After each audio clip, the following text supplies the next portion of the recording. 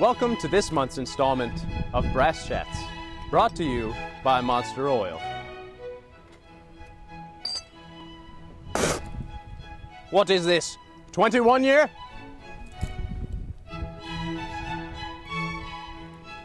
Hi everybody, welcome to Brass Chats. Today we're hanging out with Denver Dill. He's a past winner of the National Trumpet Competition. He is a performer and clinician at the International Trumpet Guild Conference, and he is a member of the world famous and historic Hellcats at West Point. Denver, great to see you. Thanks for hanging out with us today. How's it going, Joel? It's great. We're happy to be here. West Point's beautiful. It's a nice day. It is an unbelievable place to be. It really is.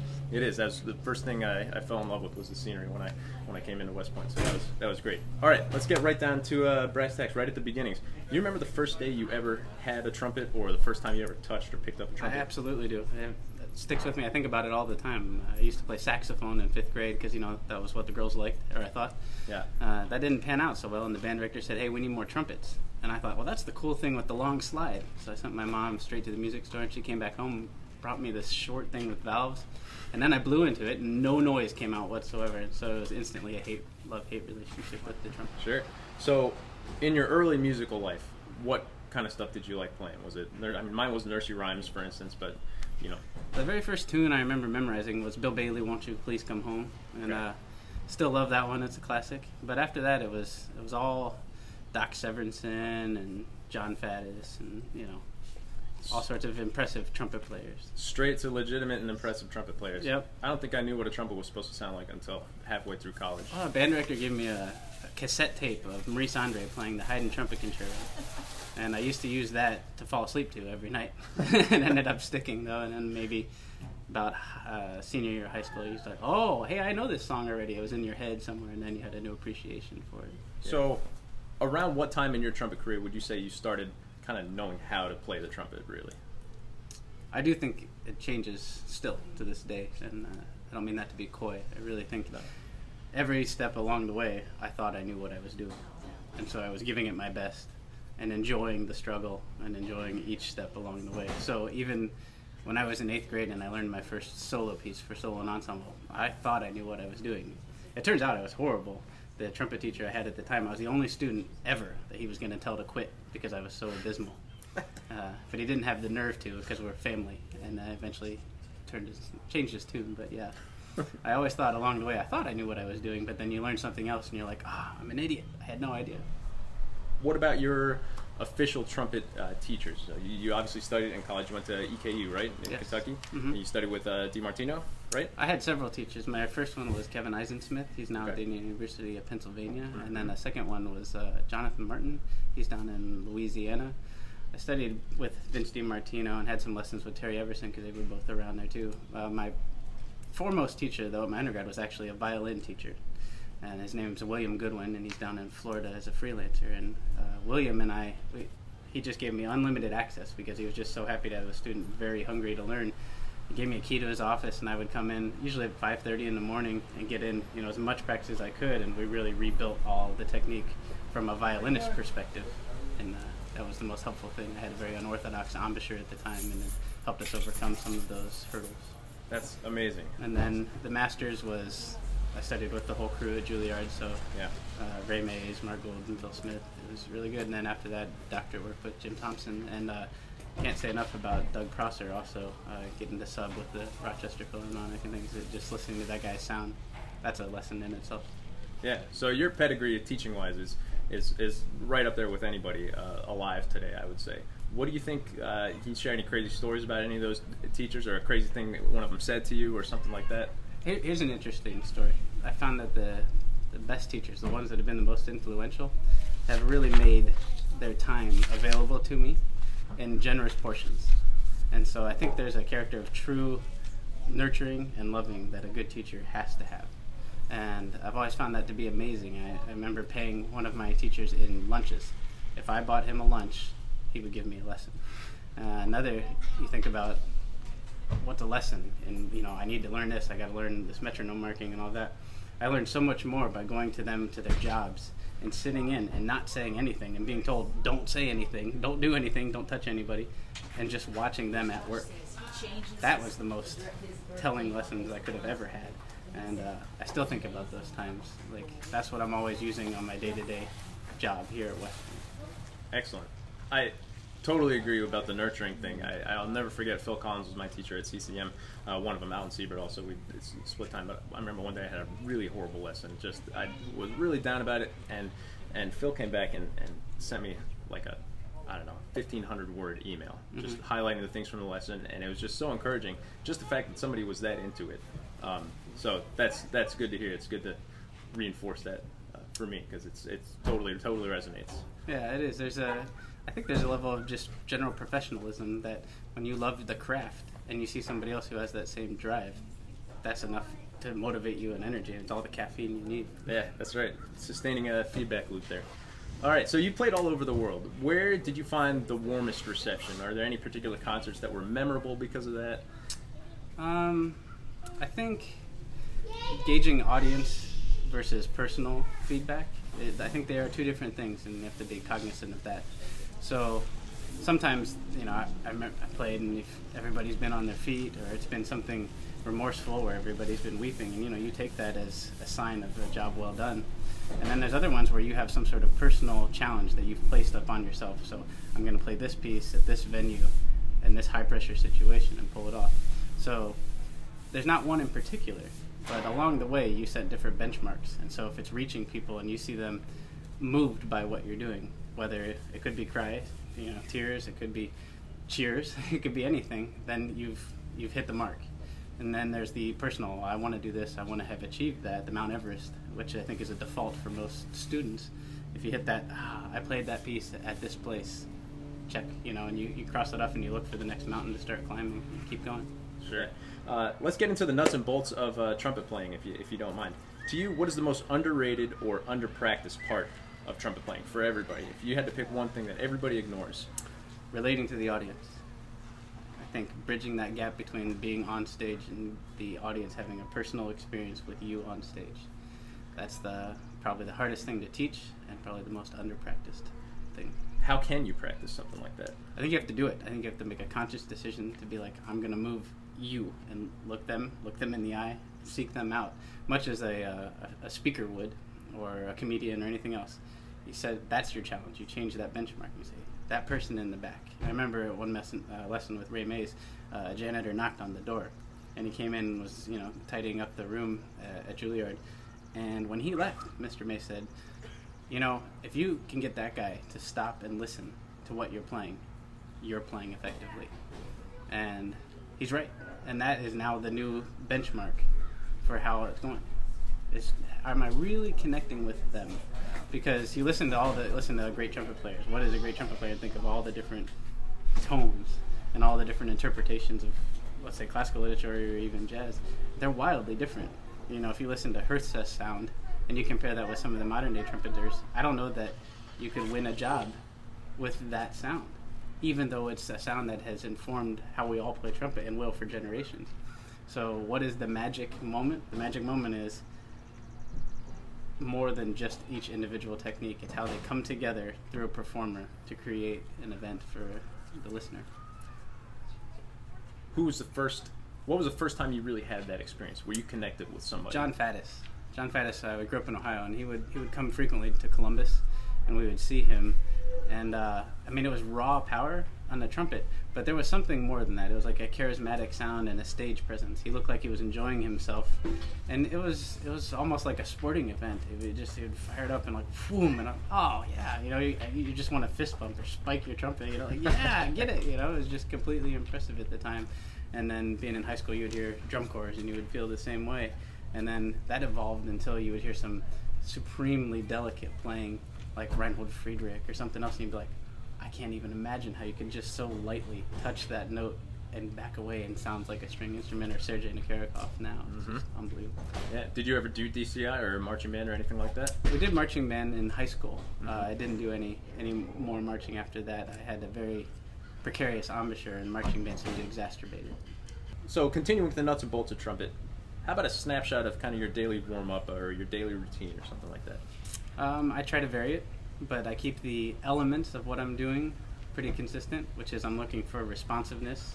So I will do anything, but typically I just want a little bit of air to give me maximum bang for my buck. So as soon as I can go with a whisper of air and it speaks, I know that they're vibrating freely, and I'm not making that happen. I'm not clenching down. I'm not introducing all sorts of tension that's not necessary. And then once I have that, I just expand the range and what I'm asking it to do until I feel like I have command of what's needed for that day or what I'm shooting for with some goals. How long a day do you think that takes to get that going? Not very long. Considerably less than it used to. So maybe 5 minutes or less. It's at that point it becomes mainly mental. Sure. And you're just double checking. Yeah, I've got that. I don't have that. Or you're evaluating. That's a little off, so I'll add that later to my practice session and things like that. But the warm up seems to be very quick now. So not to get too number oriented or quantified, but how many on an average day? How many hours do you think the horn's on your face, or you're sitting down playing trumpet? Sitting down and playing, it's probably a lot. I don't know. It would vary, but 3 to 5. 3 to 5. Maybe there's probably days where it's more and probably days where it's less. But it just depends on what the professional demands are, currently and then coming up that I'm getting ready for. Sure. All right. So a slightly different question than before regarding what's underrated or underpracticed. What do you think is the most misunderstood aspect of trumpet playing? Like even maybe necessarily to the average Joe, average Jane. Range, upper range, and there's a lot written about it and a lot done. I don't understand why it's so elusive or so rewarded. I have no idea. It's not something I understand even slightly. Though it called to me as a young, trumpet player, it doesn't seem that difficult to figure out. Just very systematically saying, what if, and then you'll figure out your way. So that is the part that I feel like gets the most investment. It's like golfers. They're always driving. That's cool, but that's one shot. You have the whole rest of the hole to play before you get there. Long drives. I know nothing about focusing on long drives at all. Nothing at all. How do you deal with performance and audition anxiety when that crops up, or stage fright, or anything like that? I haven't really had to deal with it as much as some of my friends have. And I think it's because of how I approach it. I don't approach it as a competition. I've never, ever felt like I've competed with anybody. And I mean that sincerely. And I've also never felt like I had anything to apologize for. If it's a piece of music or an excerpt or something, I just think, well, here's how I play this. And if you don't like the interpretation, that's cool. And so that's just very empowering. You're like, oh, well, I wish you liked it, but I gave it a lot of thought, and this is how I'm trying to do it, You got any suggestions? So I've never, very rarely have I ever felt nervous on stage. And when I have felt nervous, it's shocking and kind of funny. I'm like, oh, wow, that's weird. You got that little bit of quiver in your sound, and you're like, oh, I hope that goes away. Yeah, it went away. And then you get lost in the piece. But, right. Yeah. Sure. You just let the work that you've done kind of carry you forward. Yeah, and you just think you're sort of a messenger for the music. And so I don't feel like the responsibility is mine. The responsibility was the composer's. Now I'm interpreting it, and today it's going to sound like this, and this is all I got. All right. How many auditions did you take before your successful audition at West Point? This was my first audition. I hate you. And I hate you too, Chris. Chris is our young colleague there. His first audition was Coast Guard Band. And yeah. All right. How about your physical regimen outside of the trumpet? Exercise, do you work out consistently? Do you find that affects your playing, anything like that? I did. I took up ultra running a couple of years back. So I ran to New York City from here a couple times and things like that. But I didn't have kids at the time, and so I've gradually become less ultra. And I still run. I already ran an hour this morning, and that's pretty much a daily thing. Well, yeah. It sounds like that's it after what you used to do. But juggling family life with that, with the professional life, you really have to schedule your day. And so it's an hour of running. I did do weightlifting for a while and got really big, and that looked weird. And so it was like, okay, so now I'm searching for the new me. This is just like trumpet playing, where you say, oh, well, I think I'm doing the right thing, and you'll go from there.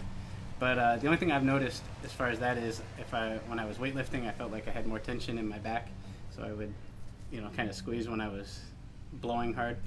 And then when running, I can be really dehydrated. And so if I run and then play the trumpet, it seems a little bit less responsive. But if I just drink a lot of water, it comes back pretty quickly. Just something to be thoughtful of. Sure.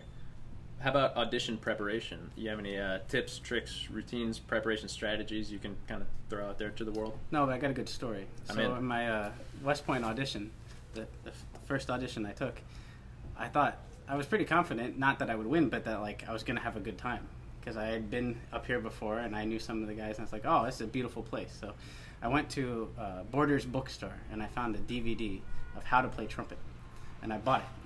And I I wanted to buy a box for my trumpet that they sell at Sam's Club, but I didn't. So I got this DVD and I put it on the stand during my audition. So just there was the music, the DVD of how to play trumpet, and the proctor just looking at it. And just the case. It was in there. It was just standing there, yeah, and just disbelief. Like, I can't believe you're doing that. And in retrospect, I can't believe I did that either. But probably had a calming effect. Just you're making jokes even at your audition. Keeping it lighthearted. Yep. Awesome. So you had the same approach when you did things like NTC or an ITG performance or anything like that? The competitions I did in college, I did on a very non-competitive reason. The very first competition I did was the Maurice Andre trumpet competition in Paris, France. And I did it because I had wanted to play the Peter Maxwell Davies Sonata. I had wanted it like real bad. And I had a MIDI accompaniment that Terry Everson had given me, that so I could practice with that, but I didn't have a pianist who was willing to, put in the time to learn the piano part. And so I saw this list, and that was on there, and I said, if you get into this competition, you'll get to play this piece. That was my whole motivation for going. That was the first competition I did, and after that, it sort of became the same thing. I just thought of a new piece I wanted to play. Hey, there's a competition. Well, cool, because if you advance, usually they'll pay for it. So it was just a venue or a means to get to play the literature I wanted to play. That's great. That's good motivation. Kind of pick a deadline, and it sort of forces you to work it up by a deadline too, instead of just I'll get to that later. Well, and it takes out the competitive element because I'm not worried about anybody else there. I just wanted to play this piece, And yeah. I remember the first rehearsal, I nearly cried, and it's not a tearful piece, the Maxwell Davies Sonata, but I was just so excited that the pianist, her name was Jan Kingdom, was just knocking it down on piano. I was like, I just want to listen to you play. It was so cool. All right, let's move on to the injury just for a minute. One thing that makes you distinct from most other pro players out there is that you sustained a severe injury, you rebuilt, and you recovered stronger than ever, most people would say. You chronicled that experience in a book, and that's titled Still Playing, My Journey Through Embouchure Surgery and Rehabilitation. That's available to all you folks at home at www.denverdill.com, which is, last name is D-I-L-L, Denver Dill. Can you tell us a little bit about that whole experience with the injury? Just anything that comes to mind about it. It was great. It was a wonderful experience. Every other minute you might say the opposite. It's horrible, but all the difficulties you experience help you grow if you're a type of growing person, and that's all you can do. So, very thankful to have had the surgery, to have had the struggle of recovery, all of it. So, which is an excellent and not backwards thinking, that's the wrong phrase, but it's a good retrospective look to keep positive about it. But it was a difficult process, I'm sure. Sure. Take me through a time, maybe if this even happened, a point in the injury and rebuilding process where you thought, man, this is it, I don't know if it's going to happen. That happened all the time. But it's still a mindset when it was happening. So I would practice. Originally I literally couldn't play 5 minutes in a day. No chance. 30 seconds maybe. And so you start from that, and then you try to relearn and unlearn and do everything you've done the whole career. And everywhere that you would hit a plateau, you would think, well, that's as good as I'm going to ever recover, or that's as good as I'm going to ever recover. And so all the way up until maybe a year and a half to 2 years in, I thought, oh, that's where it is. That's where it is. That's where I end. That's where I stop. And I've even told people, hey, if you don't like what you're hearing, this is probably as good as it's going to get. And none of that was said with being self-deprecating. Like, this is what I was able to do. But then it turned out those were just plateaus, and you just keep pushing through. That's awesome. You're my hero, man. That's great. You're supposed to pick heroes that are dead because they'll never let you down. Yeah, right. All right. So, did you ever consider an alternate career? Yes. Through that time? I thought about becoming a systems engineer. Even looked into getting a degree in it. You do some work here at West Point. I've been fortunate to be able to help with the department on several projects. So, what does being a systems engineer entail? A lot of it is analysis and then applied to processes. So you look at the life cycle of a process, which starting off all the way to how it regenerates and regenerates and regenerates until it finally stops altogether. We do this as musicians in training constantly, But if you apply it to anything else, any process, you know, whether it's you see people standing in a line at Starbucks, how can you reduce that line, or how can you be more efficient or cost effective, all of that. We do that in our trumpet playing. And so it was very natural. You just had to start picking up the mathematics to go along with it and learning what standard deviations were and what were acceptable. All right, we're starting the monster round, our version of the lightning round. We're going to ask Denver a series of rapid-fire questions. He's going to respond right away. It's bare bones. He's honest. This is Denver Dill with no figurative clothes on. Here we go. You ready? I'm ready. Favorite place to perform? Cemetery. First car? S10 Chevy truck. Fastest time running a mile? 5:30. Favorite team in any sport? No team sports. Favorite sport then? Tennis. Ideal room temperature? 72. Favorite tennis player? I'm still an Andre Agassi fan. Boxers or briefs? Oh, what's the hybrid? Boxer briefs? Boxer brief. Boxer briefs. All right. Favorite milkshake flavor? Vanilla. Name 3 of your favorite composers. Berio, Maxwell Davies, and Wagner. Least favorite orchestral excerpt? Oh, Leonore. Beatles or Stones? Neither. Favorite monster? Sully from Monsters Incorporated. O.J. Simpson or Ray Lewis? Who's the better football player? No clue. OJ had a heck of a run in a Bronco. Favorite etude book? Clark. Who would win in a staring contest? You or me? Probably me. Definitely me. Crap. Got it. If you could have achieved the same level of accomplishment playing another instrument, which one? Piano. Cornet, love or hate? Love it. Name a first pet. Pumpkin. Favorite note? A. Favorite key? E flat. Me too. Fastest you have ever driven a car? The speed limit. Saxophone, yes or no? No way. Weakest part of your playing? Double tonguing high E's. Favorite number? 13. One superpower? X-ray vision. First piece of music that made you realize that that's what you wanted to do? Space is a diamond. Best musician joke?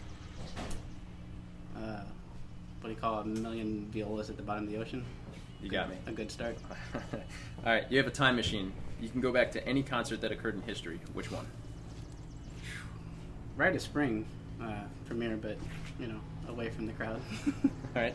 You have a Pops concert in 10 minutes. All you have is a natural trumpet or a Hummel keyed trumpet in E. What do you wear to the concert? Tux, white jacket. If a trumpet falls in the woods, would it still be loud and sharp? Absolutely. Denver, thanks so much for being here today. I had a blast. I learned a ton. We really appreciate your time. Folks at home, don't forget to grab a copy of Denver's book, www.denverdill.com. Denver, thanks so much, man. Nice to meet you, Joe. Dude. We hope you enjoyed this month's installment of Brass Chats, brought to you by Monster Oil. If you'd like to know when our next video comes out, feel free to subscribe by clicking here, or maybe even here.